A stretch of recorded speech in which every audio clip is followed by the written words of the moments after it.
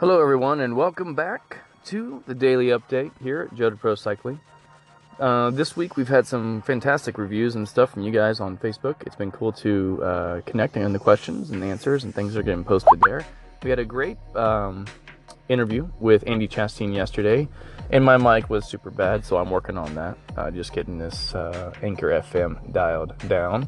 But I saw plenty of questions on Facebook from Lana and some others about how do you test FTP. If it's not this hour of power, how do you test it? Well, the standard tests that are out there still apply. There's two very popular ones. They're on Zwift, they're on Trainer Road, they're on the internet. You can find different ways to do them, but essentially there's either a 20-minute test or there's a test with two 8-minute intervals in it. And how those work and the assumptions behind those tests and how they calculate, I would say you may do it a little differently, but the way they operate is the same. You do a 10 to 15-minute warm-up or more. It's good to be good and warmed up before you do a test. And then you find an open stretch of road, or you get to a trainer, and you put in a solid 20-minute effort. My preference is the 20-minute, because again, like we talked about previously, FTP is a physiological point that you get to that your body would have to settle into after 5 minutes.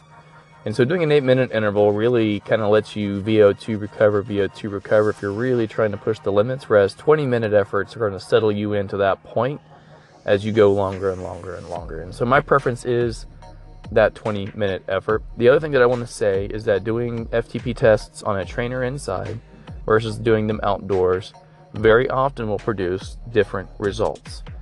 So, if you're in the midst of training through the winter and you're going to be on the trainer a lot, doing your FTP test on a trainer is very productive because it matches the sort of level of effort and ability you're going to have over the next few months. But as soon as you're able to start getting outside, I would highly recommend getting outside to do your FTP test.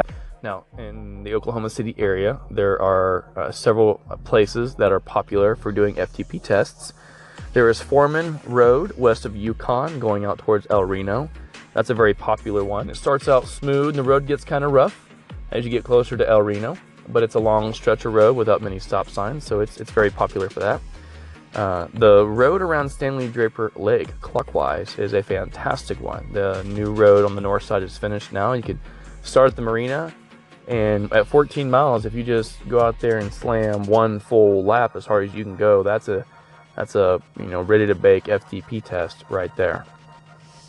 And then out northwest on County Line headed towards Cashin, especially south into a headwind, can produce some results. Though if it's a pretty stiff headwind, it affects pedaling pattern, and that can start to make some results that aren't as realistic. So if you have any other best places to do an FTP test that you've found, please leave them in the comments below wherever you find this podcast, whether through a call-in here on the Anchor FM station or in the comments below wherever you find this.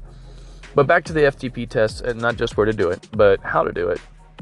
The 20-minute test, you warm up for 15-20 minutes, and then you settle into this hard effort. And what I'll say is you do not want to surge. You don't want to blow your brains out from the very beginning.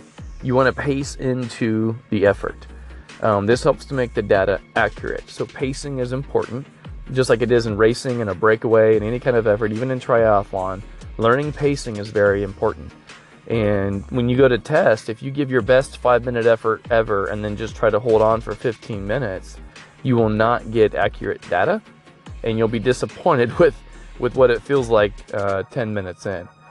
So pace yourself into a 20-minute effort and go all the way through the end. Now, the way that these are calculated on Zwift and other places is after 20 minutes, they take your average and then they multiply it by 0.95. That is because there's the assumption that your functional threshold power is something you should be able to hold for an hour, so 20 minutes is going to be higher. But we know that's not true. We know that FTP is a physiological point, and that how long you can hold it is time to exhaustion. So we are going to keep that number true. I personally keep the number 100% for what I do in a 20-minute effort. If you're wanting to be that one step closer to accuracy, average out the final 15 minutes of your FTP effort. That will give you the average you need. So, if you have any other questions, let me know. That's how you calculate your FTP through a test.